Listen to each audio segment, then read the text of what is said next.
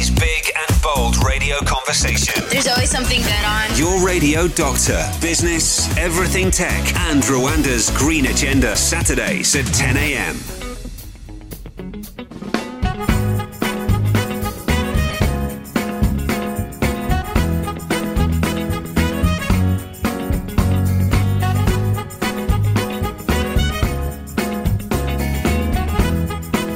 Welcome to yet another broadcast. My name is Jesse the African Son. I am in the School of Business together with my friend and colleague Ephraim Ramwenke. Yes, you got it right this time.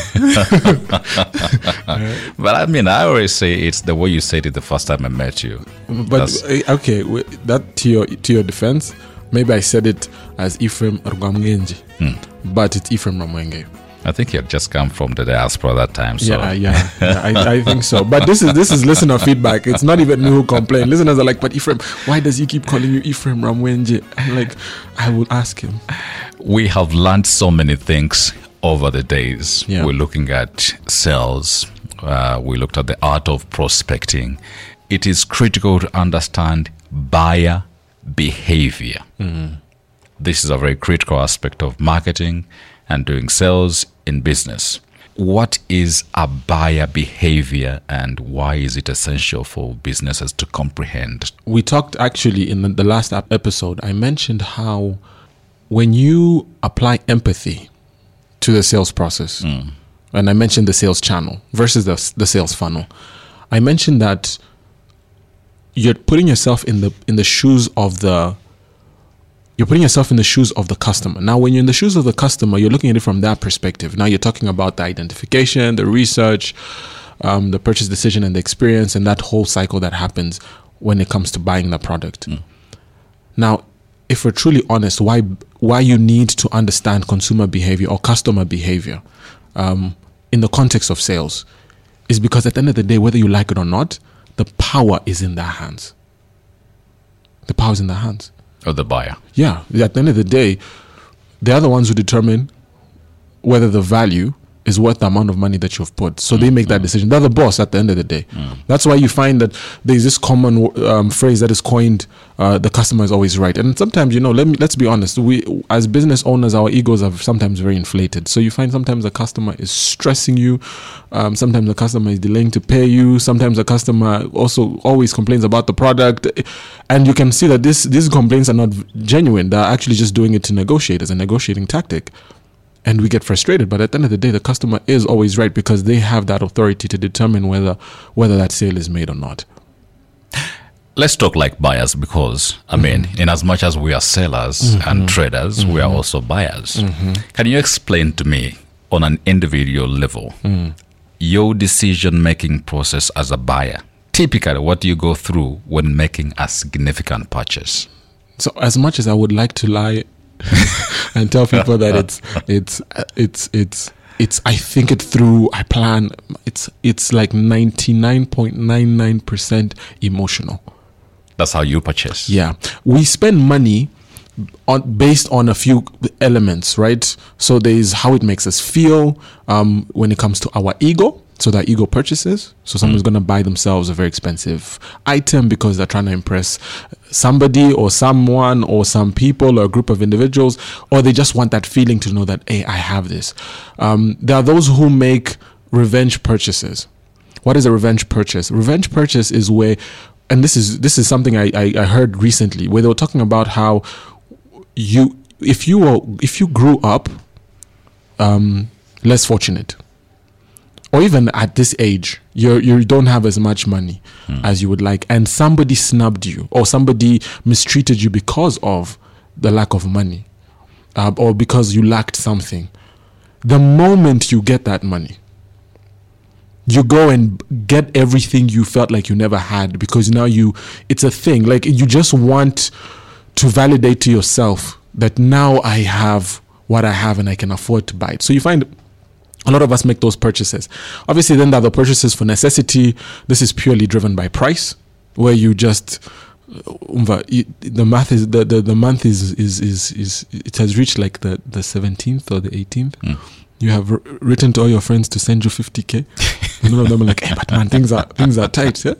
And and you find that it reaches that point where you don't know, you pretty much you're penny pinching. It's the month is tight. Yeah. Now what ends up happening is that in such cases you're gonna buy the essentials.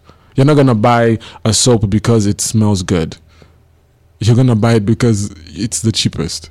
You're not gonna go and make purchases based on ego. You're gonna buy based on necessity. And then there's also the functionality. There are people who buy purely because of functionality. Again, there are very few. Again, because, and I say this because we make most of our purchase decisions are made from an emotional perspective. And that's why I have this trick. Now, this is personal finance. This has nothing to do with business. But again, there was a listener who asked, and he's like, please, Ephraim, we're business owners, yes. And you talked about cash flow for the business, yes. And you talked about commingling funds as a business owner. But what do we do on a personal level when it comes to our personal finances?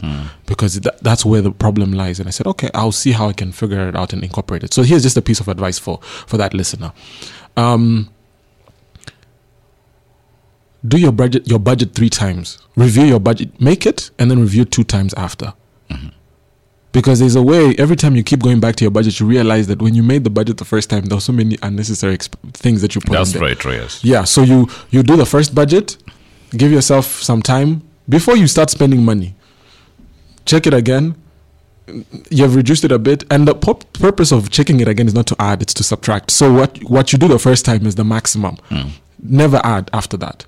Keep subtracting. The money needs to get less. And so by the time you get to the third one, you'll find that you don't actually need all the things you need to. So now that makes it a little bit less emotional. So I'm saying what drives all of us is emotion. That identification is an emotional experience. That first thing when we see a product, it's, oh my God, this thing can do what I need. It can fix my problem. It can do this. It can feed my ego. It can all of that. Like if I ask somebody about why buy the iPhone 15 versus the 14, it's still a phone, yeah. It's still an iPhone if that's your thing, but it's about prestige to have the latest iPhone. You know, when you talk about cars, yeah, they understand comfort, but there's a point where comfort stops being that much of a difference. You know, it's now just about prestige to say that I own such and such a car. When we talk of even house purchases, you might find a 3-bedroomed house in Chichuchiro is better than a 3-bedroomed house, or it might even be better than a 3-bedroomed house in Chibagabaga or Kachiro. But you go to that place because it's almost like when someone asks you where do you stay, you know it. You can always give them a prominent address. So the logic is simply we are emotional when it comes to our purchases. So now, if we flip sides, we are now the sellers. How do we tap into this emotional behavior that buyers explore into what they are making purchase decisions? Thank you for that. Now, Jesse, look at when I talked about the who, when we talk of strategy.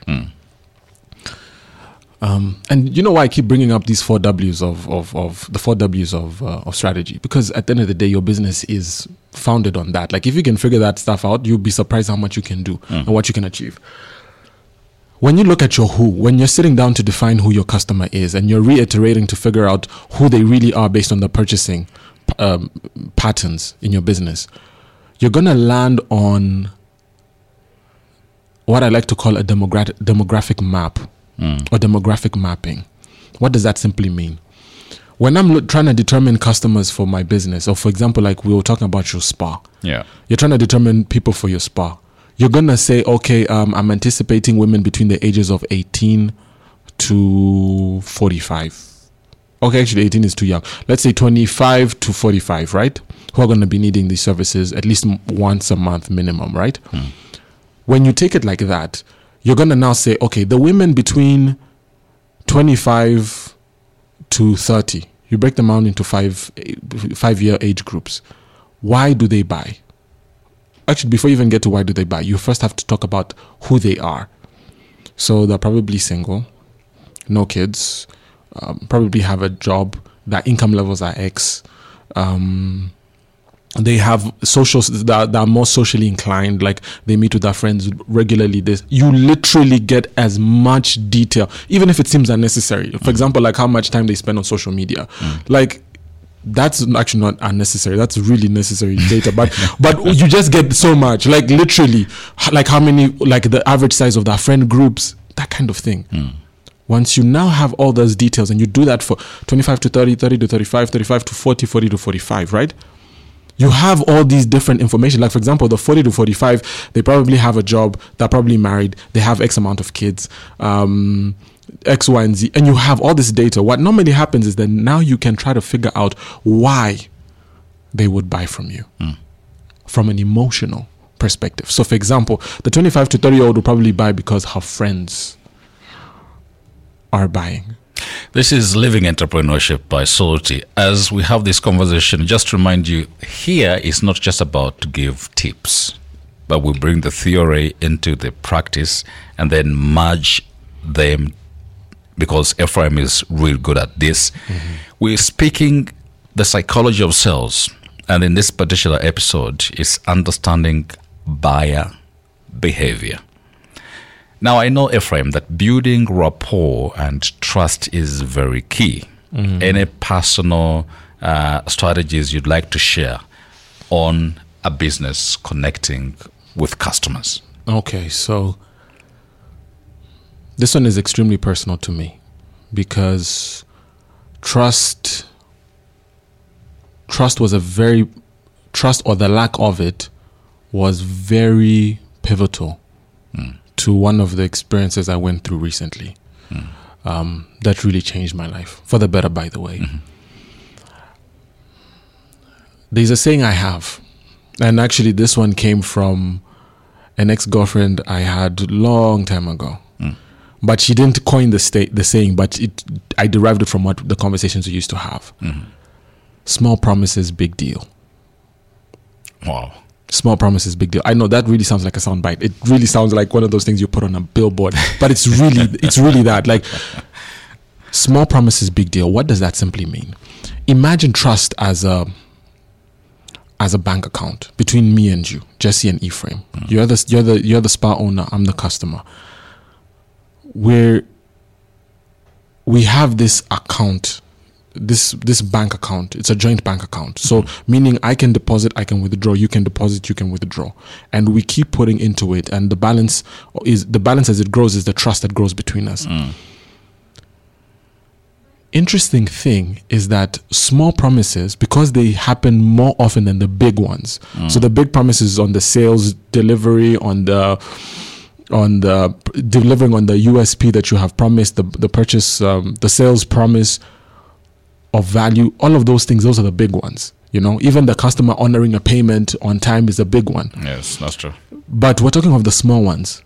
If someone can honor small promises every day, every time, every hour, in every interaction, it builds that trust. It builds that rapport, as you called it.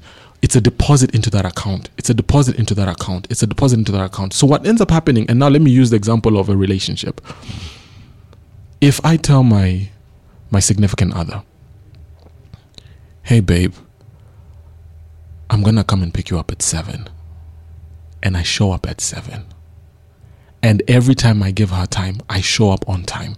I say, babe, I'm going to call you at X time. And I call her at that specific time. Even if, Jesse, you go and you're anti-progress and you're like, oh, your man is cheating on you, she won't believe you. It would be hard for her, because she's like, how?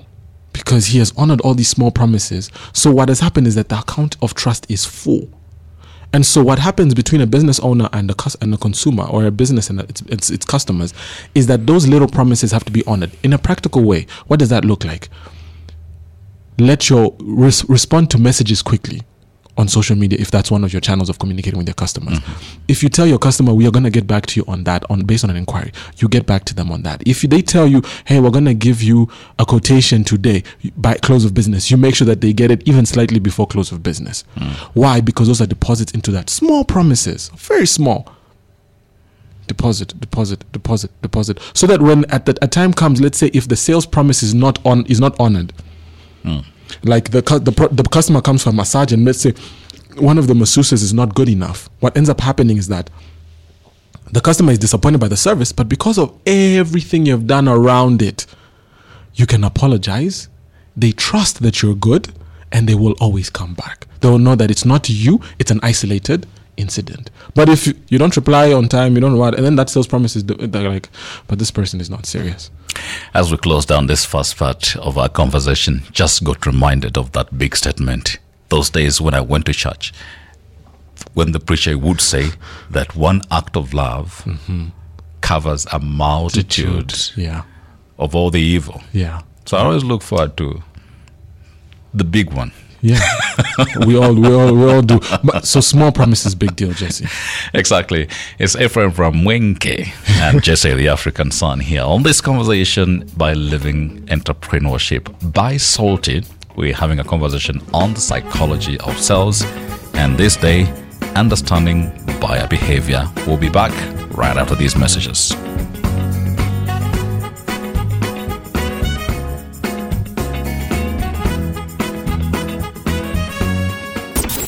Kigali's big and bold radio conversation. There's always something good on. Your radio doctor, business, everything tech, and Rwanda's green agenda on Saturdays at 10 a.m. Welcome back to today's conversation. It is understanding your buyer behavior. Everyone opens shop because they intend to make a sale, but finding your first customer does not always come easy. You always have no guarantee that a customer is going to walk into your stall or they will request for your service, unless if you've done good homework and understood a problem does exist and everyone is looking forward to your solution. It's like coming up with a treatment for cancer and everyone has to look for you. Yeah. Then you can guarantee yourself that there will be a customer because there's so many sick people that should find your solution anyway. So, Ephraim, let's get to this. Storytelling. I know this can be a very powerful tool, and I think every business needs to master how to tell their story. I could give an example of this country, Rwanda, how Rwanda has told its story to the world. I don't know if storytelling is the same as doing your PR, writing all those positive, good stories, highlighting all the better things that have been done in the country. But could you give an example in your world of trade and the things that you have done? Give an example of how you have used storytelling to connect with customers, especially on an emotional level. Okay. Let me use the example of Thomas Fort. So I had a company that did real estate services. And so real estate services, we pretty much were doing co-work spaces, serviced offices, and everything around it, the auxiliary services that dealt with that particular type of business, right? What we were trying to do when we started was to decommoditize office space. And I've mentioned this in a previous podcast. We were trying to shift from people looking at office space per square meter, and we wanted customers to understand their own need, because the customer would come to you, how much are you charging per square meter? For them, because they had been so conditioned to that. There's a story about how we get conditioned to do things, and I think I've shared this story before. I don't know if I've shared it about no, I've not shared it on this podcast, about a young lady, very young, maybe about 8 years old, and she's with her mother and they're cooking dinner for Thanksgiving. And so this is a US story. So Thanksgiving, normally they make a turkey. So she sees the mother cut off the legs of the turkey before she puts it in the oven. So the little girl will call her Sarah, ask the mother and go, "Mommy, why do you cut off the legs?" Her mom is like, I don't know. That's a good question. That's how I saw my mother do it. And so they're like, okay, let's call her. So they call Sarah's grandma. They're like, "Hey, Granny." Or the mother is like, "Hey, Mom, Sarah is here. She wants to know, why do I cut off the legs off the turkey before I put it in the oven?" Sarah's grandma is like, "I don't know. It's how I saw my mother do it." So then they call Sarah's great granny. Nana, Sarah wants to know why we cut off the legs off the turkey before we put it in the oven. Now listen to this. She says, you know, when you guys were growing up, I had a really small and tiny oven. So that was the only way I could get the turkey to fit in the oven. Now you have 4 generations down the line that cut off the legs that have big enough ovens, and they do it the way they do it. And so you find it's the same thing. Even when I was dealing with my customers, there was this perspective of office space being per square meter. Now, when I managed to convince them to look at it beyond that, to look at it as, what am I getting from the space? What is the utility of the space, and how does that match with the price you're charging me? So what I mean by that is serviced offices. You have a desk, you have a chair, you have internet, you have other services. That psychology, I had to tell a story. I had to sit down and tell a story. Now, what was that story? You have to identify the problem. The customer has to understand in their mind, what is the problem that I have? The problem is that you're paying for extra space that you don't need. You're paying for per square meter, but you find you don't actually need all that space, and you don't even have to pay for it. And then you're going to spend all this money buying furniture that you actually are not going to keep for the duration of your business. Instead, just pay for it as you use it.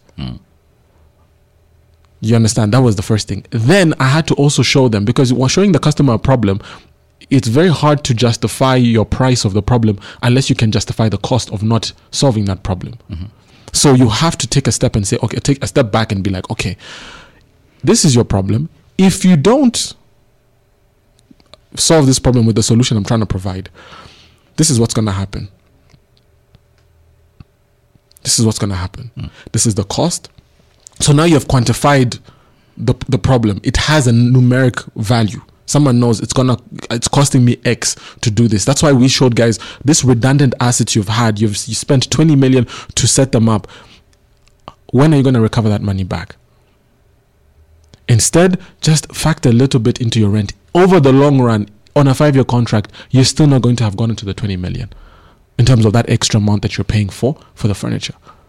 Allow me to drag a few businesses that I know of into this conversation.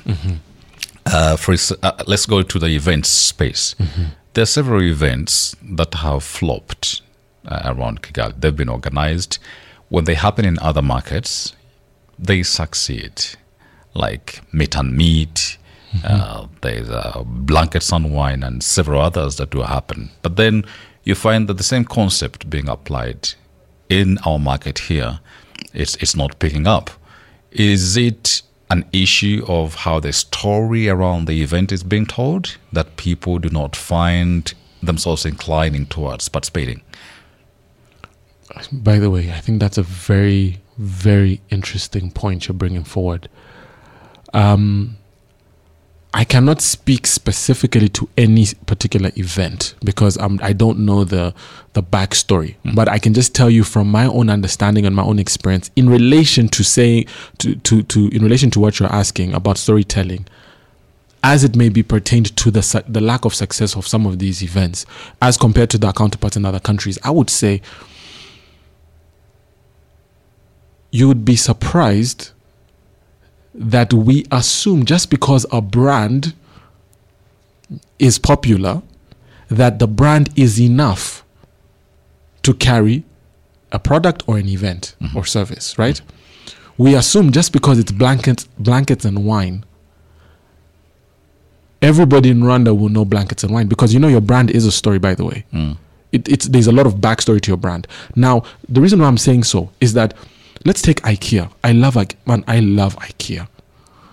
And may his soul rest in peace, the founder, he Mr. Campard, he was one of those people that you just look at and you're just like, this is an entrepreneur.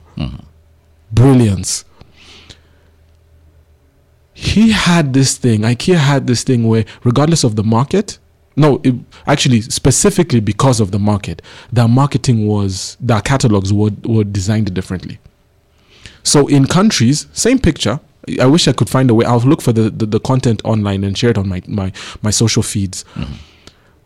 You'll find they will have a picture for the US. The US kitchens, like this is for kitchen, right? In the catalog, kitchens are big, spacious. So the picture, they've zoomed out and it's spacious. same picture for the Chinese market is cropped. I think it was Chinese or Japanese. Cropped because the kitchens are small. So that story is contextualized for the environment.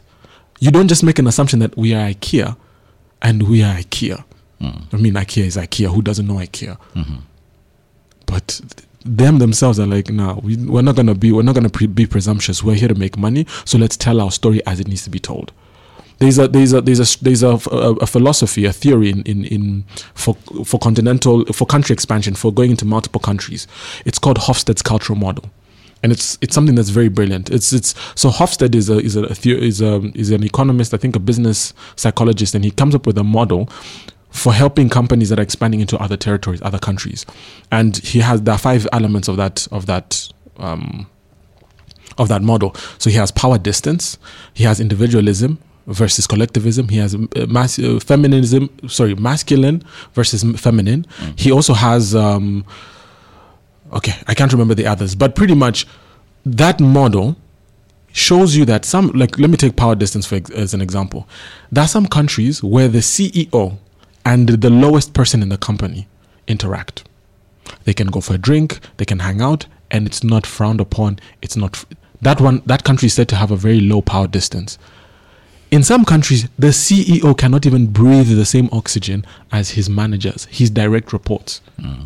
He is a king, out of reach. That country is said to have a high power distance.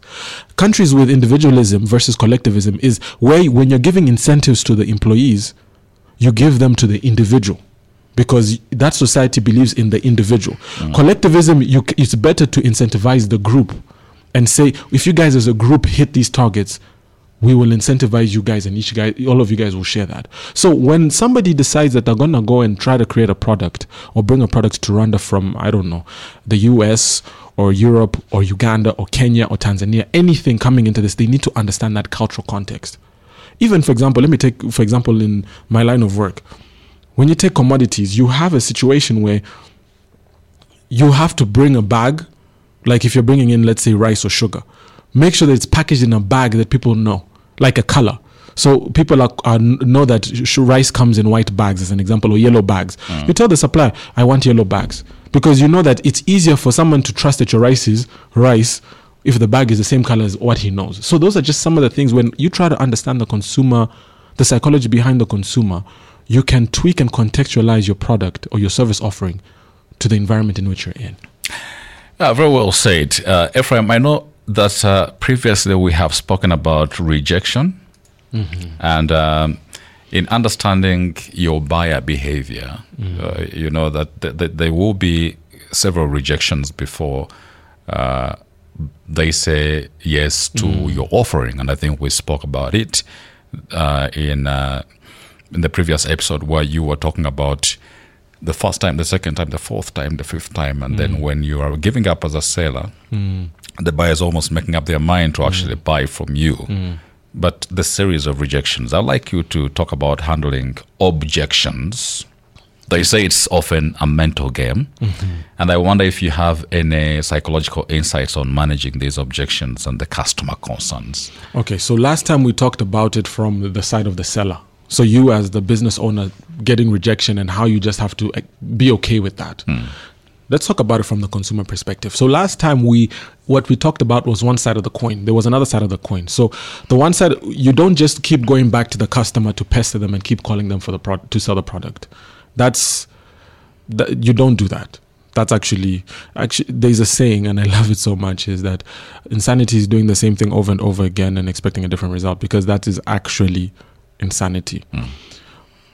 Instead, what you do now, let's look at the other side of the coin. Now we're looking at it from the buyer's perspective, the psychology of the buyer, right? We're doing empathetic listening. You have to, again, if you have mapped out your customers very well, this is very easy because you know who they are. You need to figure out why they're not buying, why they're saying no. There's a reason. Either they don't have money, either they don't need your product. It's not the timing. Maybe it's not the timing. They have other priorities. They see more value elsewhere. Maybe they're even distracted. Or maybe they don't even need the product then, or maybe there's something that's conditional depending on that will determine whether they take your product or not, or how much of your product they take. All of those things. So when they say no, probe, ask. You're like, okay, you didn't. Do you mind if I ask why? And you say, please be honest with me. Most people want to explain why they say no. Again, we're talking about psychology here, bro. So most people are over-explained than under-explained, by the way. You know that, right? Like, to find someone who just says no and keeps quiet is very rare. Most people say, no, you see, then they want to explain their reason. So give them that opportunity to give you feedback. Once they give you that feedback, it becomes very easy for you to drill down. You say, okay, and then they tell you no, and this is the reason. You're like, okay, if it's money related, you're like, can I come back? Can I check on you again? When do you think you will have it? They'll give you a date. If they say, no, I'm not interested in the product, you're like, okay, why not? How can we tweak it for you to get a better? So you find that by doing that, you're pushing for a sale, but you're also getting a chance to understand how to make your product better. Our time is fast spent, Mr. Sir. Okay. So we need to bring this conversation to a close. Okay. I think we need to increase the time of this podcast to like 1 hour. Just the way you talk. There will be another episode to finalize this particular part on sales, where we'll be touching strategies for successful sales closing, which I think is very important after the objections. But that one, you're the one who's going to handle that. I'll come with that a presentation. Yeah, I'm just going to be the interviewer. I'm going to be like, I'll be the facilitator, you'll be the host. All right. Thank you so much for being a part of this. Go on to our socials, and Ephraim knows how to bring them off. Find us on social media. You have Instagram, TikTok, Twitter, Facebook, YouTube at Salty Africa. That's SALTEE Africa. Please do follow and share the content. You might actually change someone's life with the content. Thank you so much. Looking forward to having you again on the next one. God bless you, and bye-bye.